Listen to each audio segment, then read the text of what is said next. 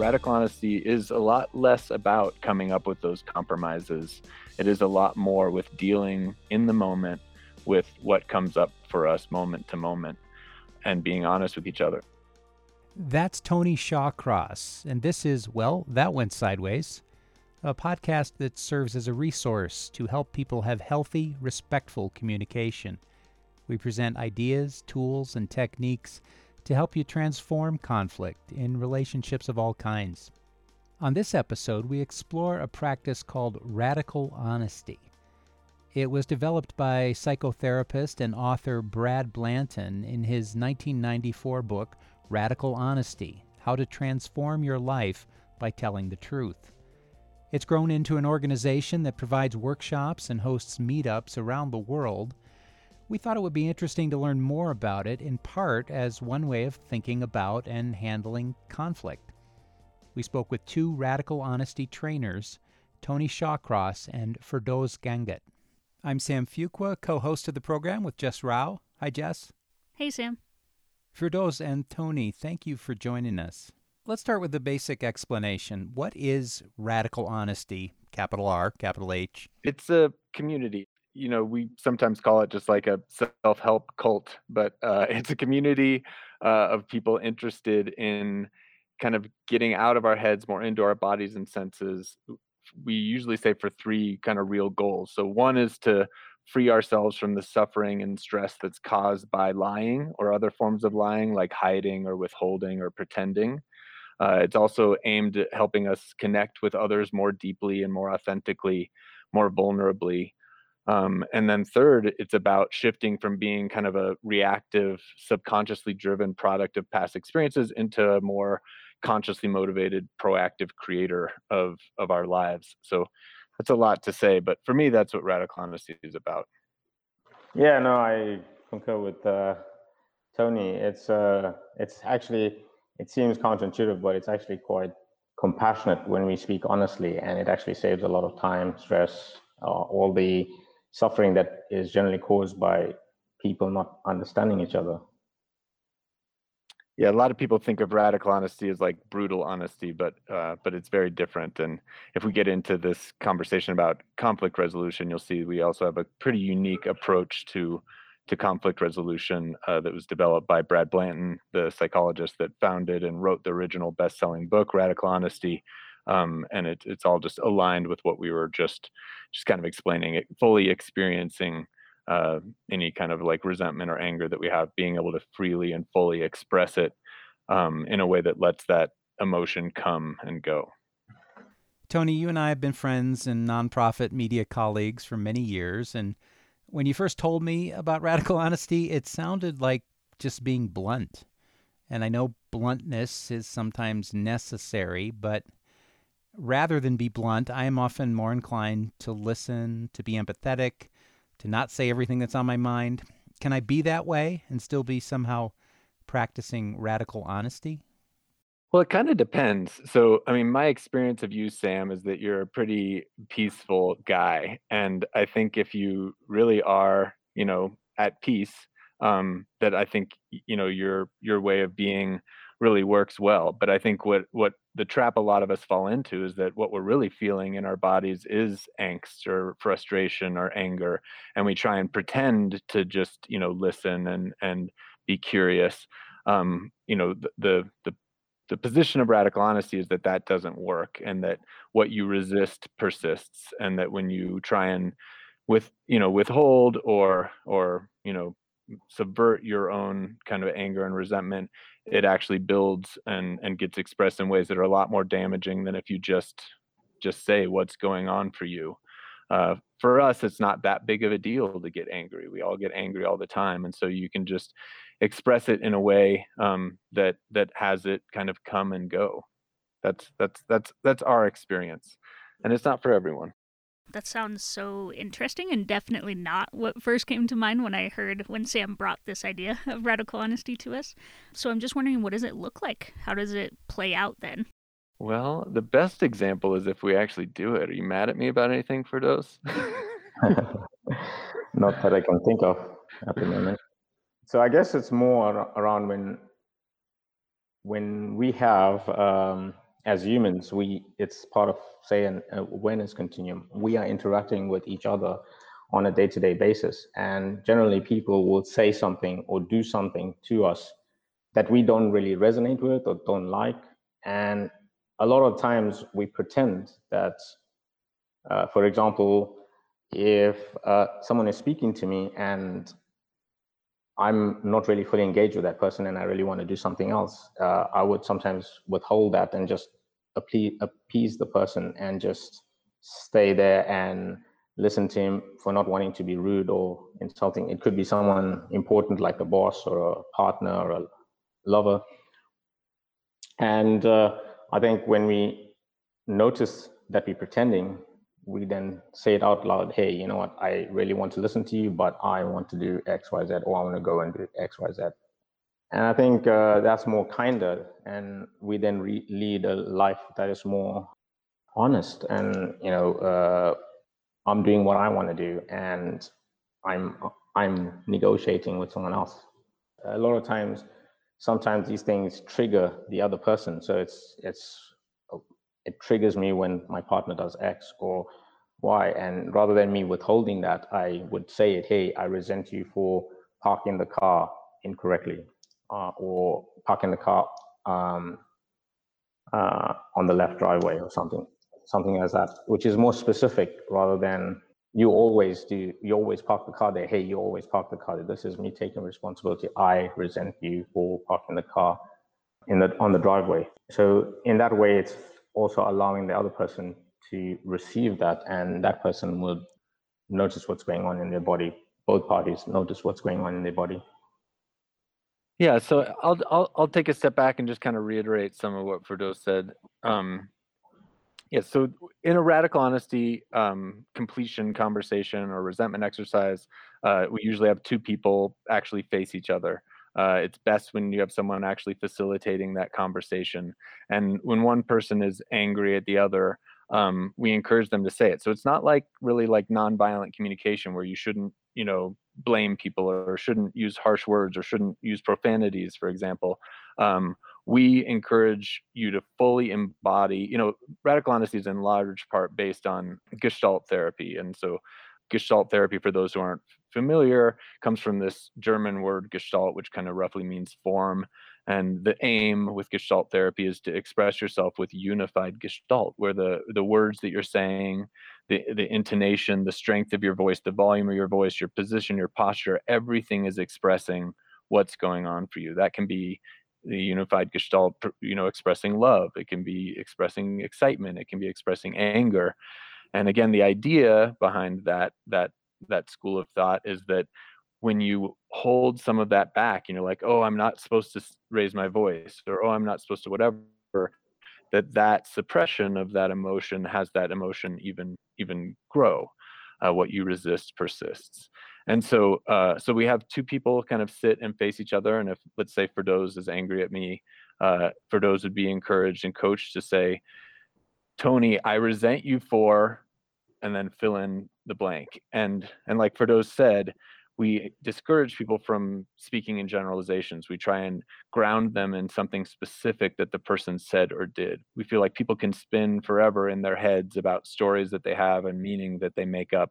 But when you ground yourself in what actually happened, when you kind of get in relationship with reality as it is, it's really hard to stay angry at people for just an objective fact of what happened.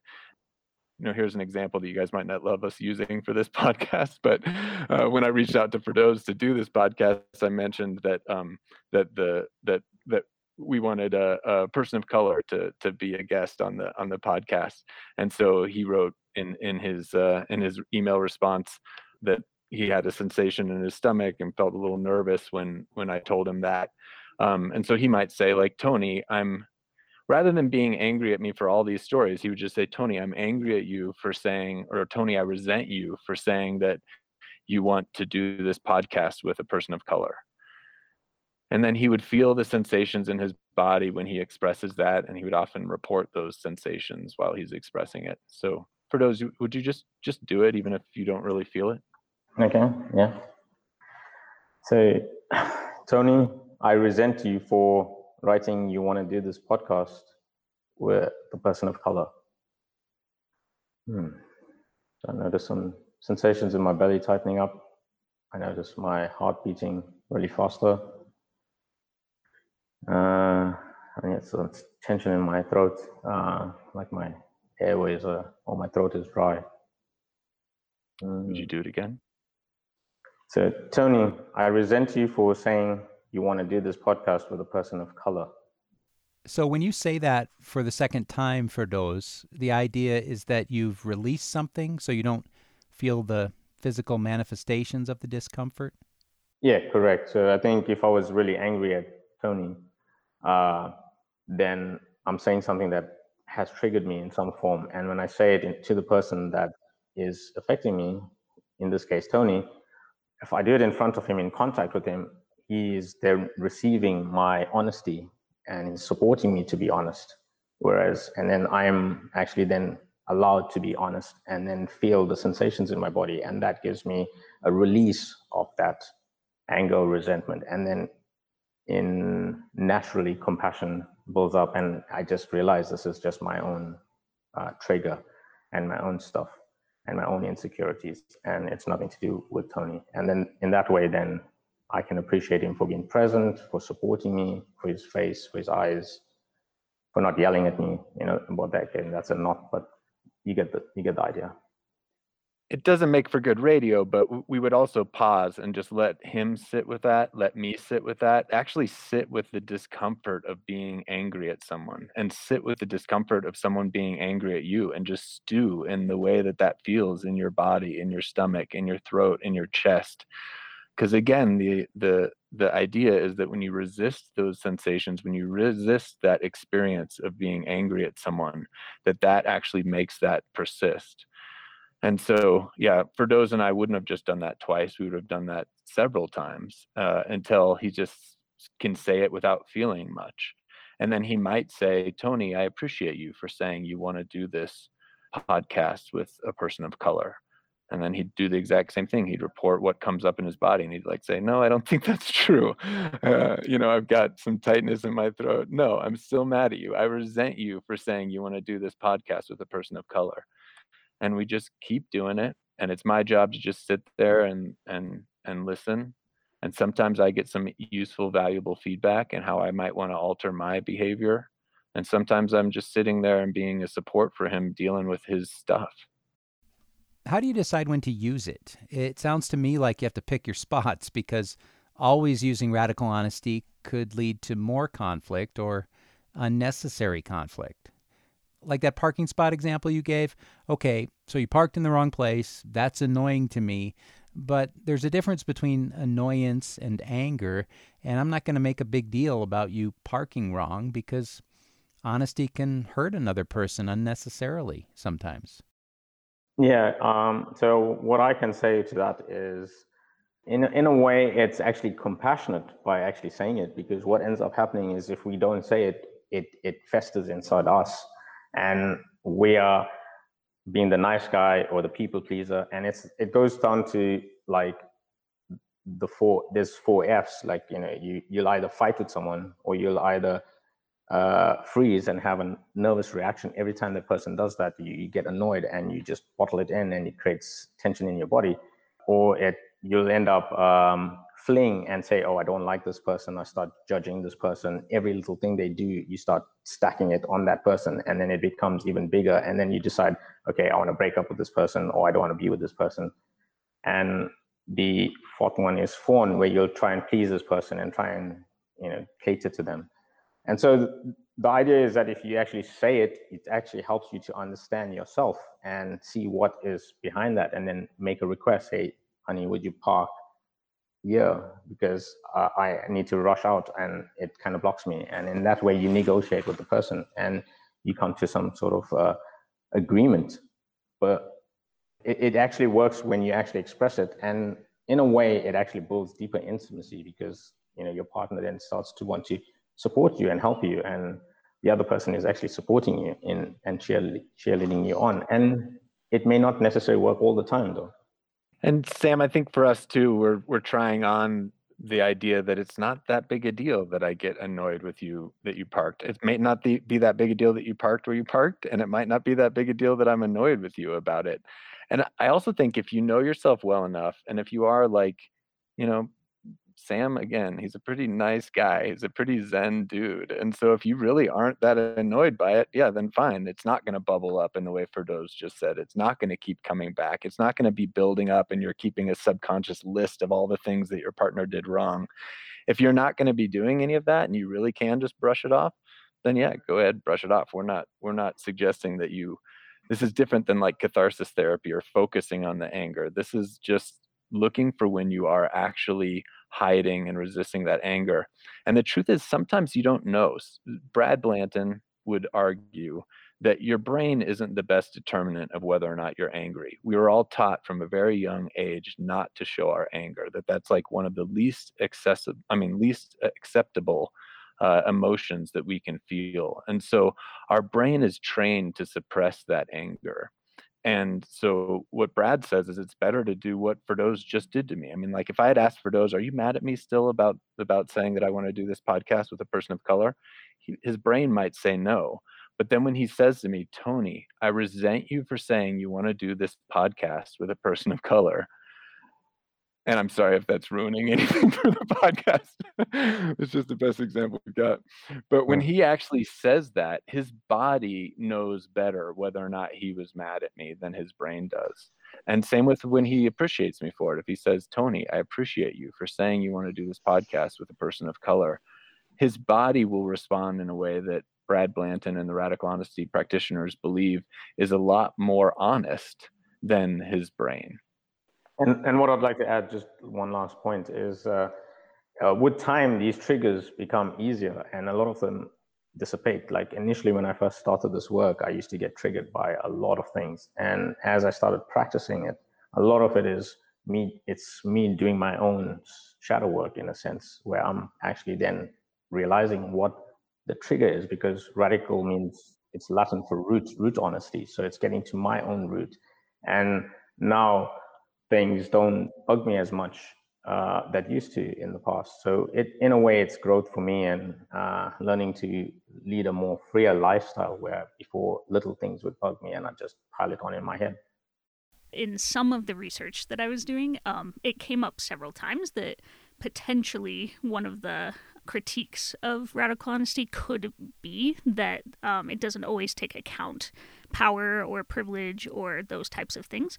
And I'd be curious to know what you all think about that, but it's just one of the pieces that we noticed as well. I think radical honesty does acknowledge that, and I think that's what I'm trying to do with radical honesty, is to work to bringing in this diversity. And a lot of this is, I guess, just economic for people of color not being able to afford these type of modalities. And for me, I've just taken on this, and we want to sort of bring in more people and spread the word, and it's something that we're aware of. The founder of Radical Honesty, Brad Blanton, grew up in the civil rights movement, was always very active in the civil rights movement. I do think it grew out of some of the civil rights movement. But I also think it's not an inaccurate criticism to say that radical honesty, in some ways, some of the work and some of the practitioners, and in some ways even the founder, might be unaware of some power dynamics and some of those other issues that come into play, not only with race but with gender and with money and with a lot of other factors. So I think it's a valid criticism. We have the radical anti-racist committee, so we're basically trying to educate ourselves. We started off basically doing it with as a book club, How to Be Anti-Racist, the book, and it evolved into a committee to sort of broaden our understanding of racism. And I grew up in South Africa in segregation with the different race groups, very heavily segregated between blacks, Asians, coloreds, and whites. And I experienced a lot of racism growing up. And so part of it is me educating my own racism and understanding my own prejudices, my own forms of racial prejudice, or what I've been brought up to understand. Like, for example, and this is a really bad one, but in South Africa, blacks are really undermined, and I kind of brought on that kind of mindset. And it was only after doing this work that I realized I actually had this, and I actually have changed my perception that this is actually something that has been given to me through society and my upbringing. And so again, I'm doing a lot of the work for myself and trying to increase awareness within Radical Honesty Enterprises and the organization as a whole.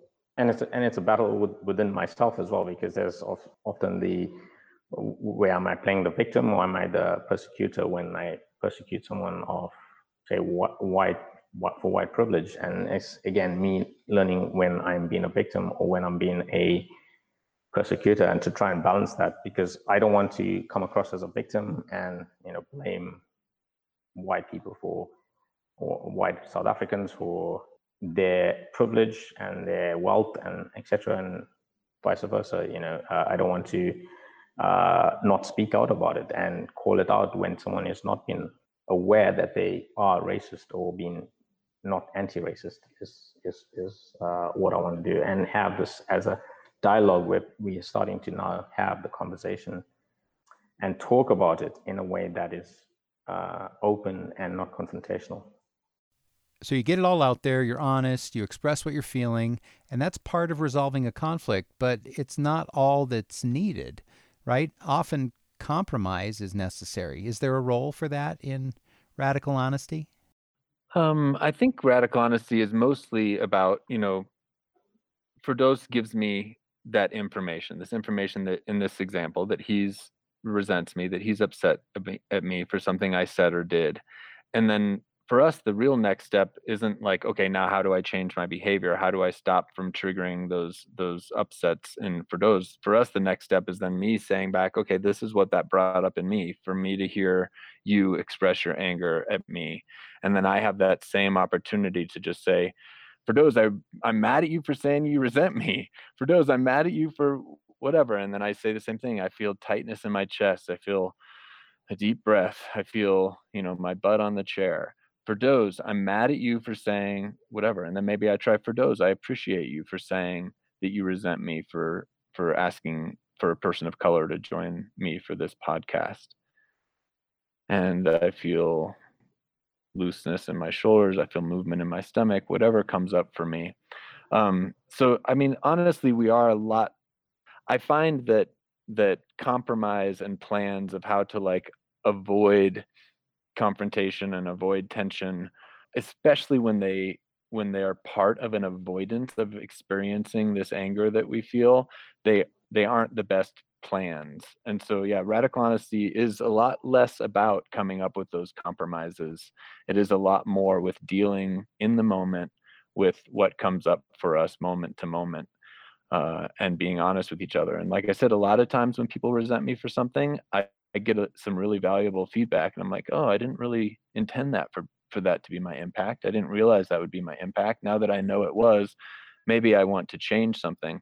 But that's not, and I'd say never, the point of a Radical Honesty resentment exercise, which again is probably something that makes it different from a lot of other forms of conflict resolution.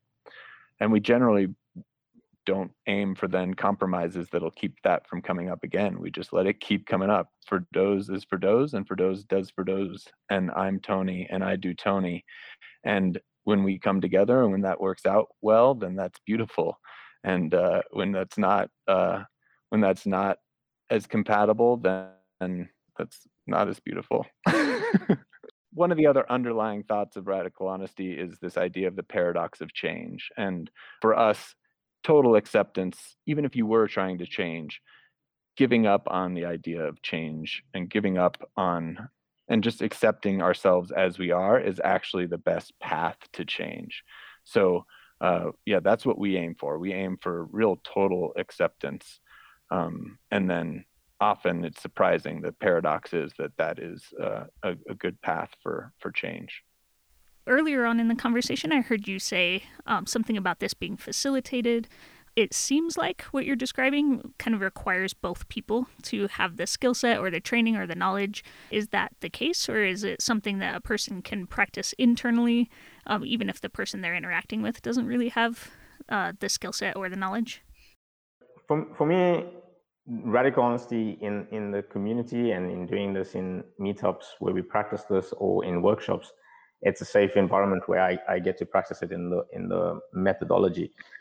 In certain situations, when I do it in real life, I would change it in a slightly different way. For example, I can give an example where I'm a consultant in a corporate environment, and I had this. I do project work where they're like 6-month, 9-month projects, and then at some point I hand over. And so I was sitting next to my colleague who was part of this company, and I was handing over information, and every time I would just get really angry at him and not really feel comfortable around him. And I was like, what's going on? And then as I was pondering over this, I was ruminating at my house in the evenings, what's going on with this relationship? Because he's just annoying me.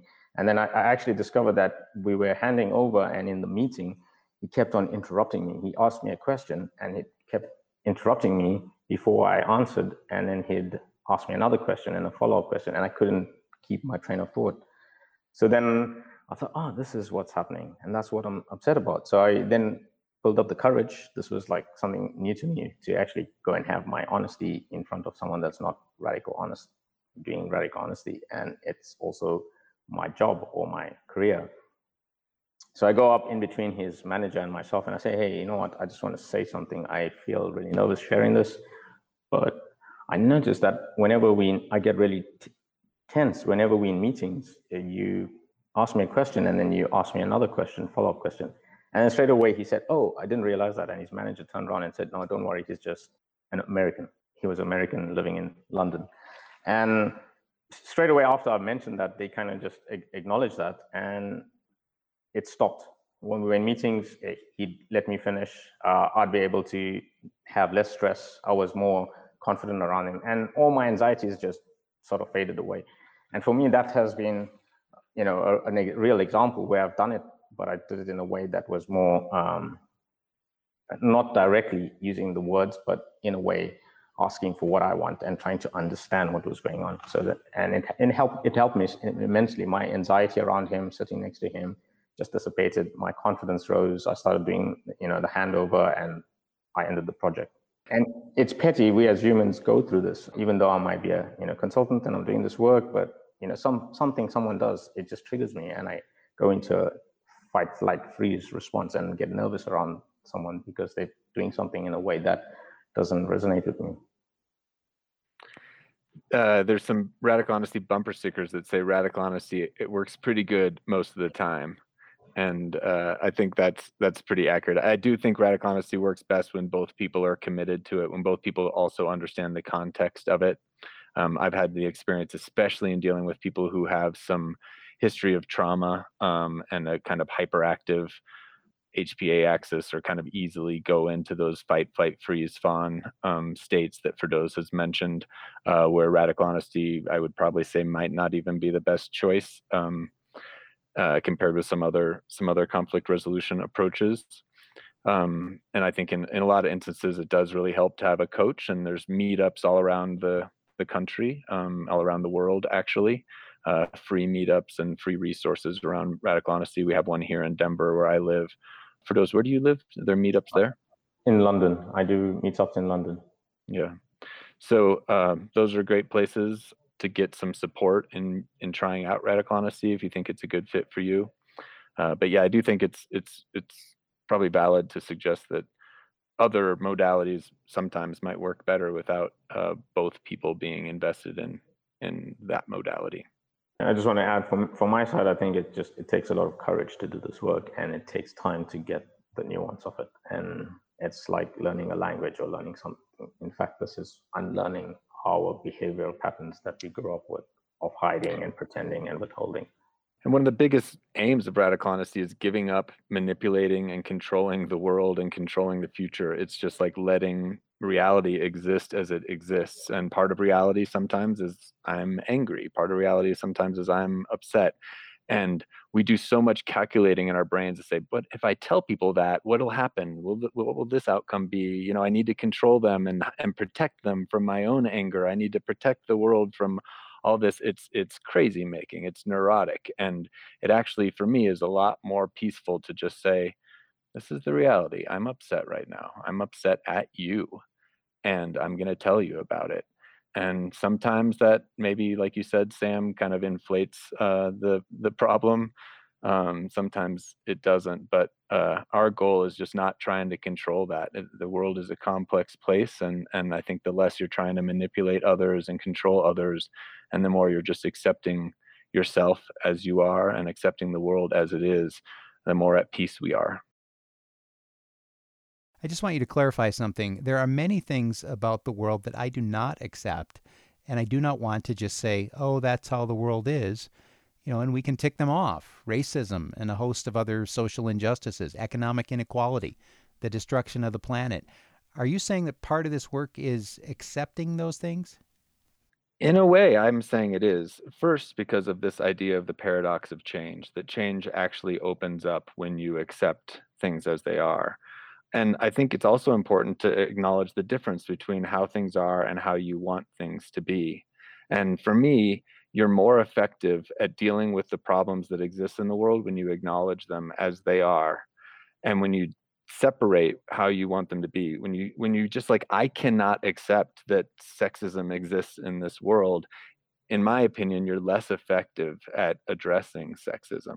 And the more you accept it and understand, like Firdaus said, this is the soup we swim in. This is what we were born into. This is, I can't accept that this exists in myself and others. And it's not how I want my future to be. It's not how I want my children to be raised.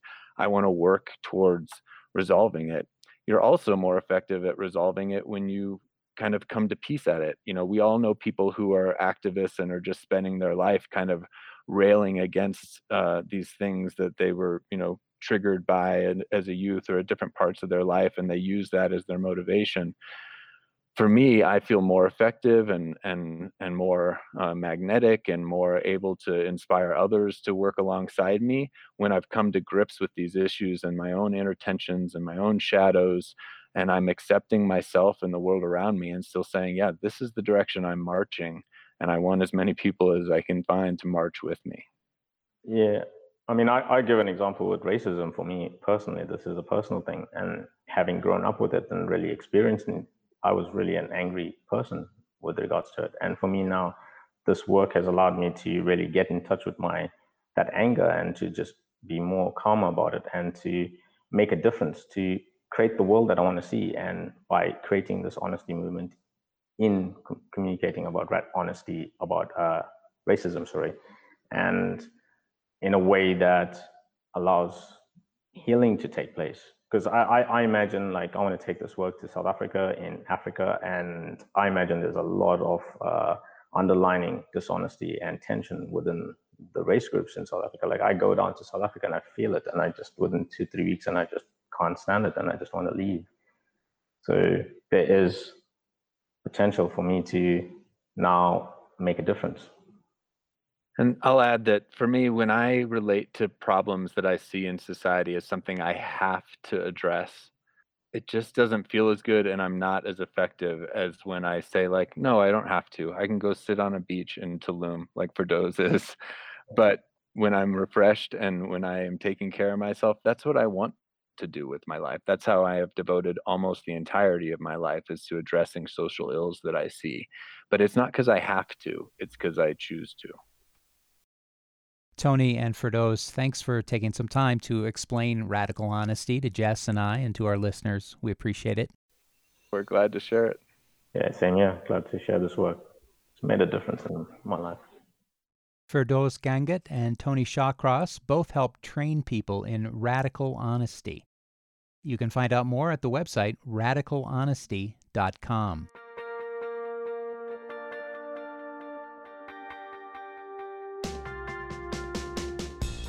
Our podcast is called Well, That Went Sideways. We produce new episodes about twice a month. You can find them wherever you get your podcasts and on our website, sidewayspod.org. We also have information on our guests and links to more conflict resolution resources at the website. Again, that's sidewayspod.org. Our program is produced by Mary Zinn, Jess Rao, and me, Sam Fuqua. Our theme is by Mike Stewart. And this podcast is a partnership with the Conflict Center, a Denver-based nonprofit that provides practical skills and training for addressing everyday conflicts. Find out more at conflictcenter.org.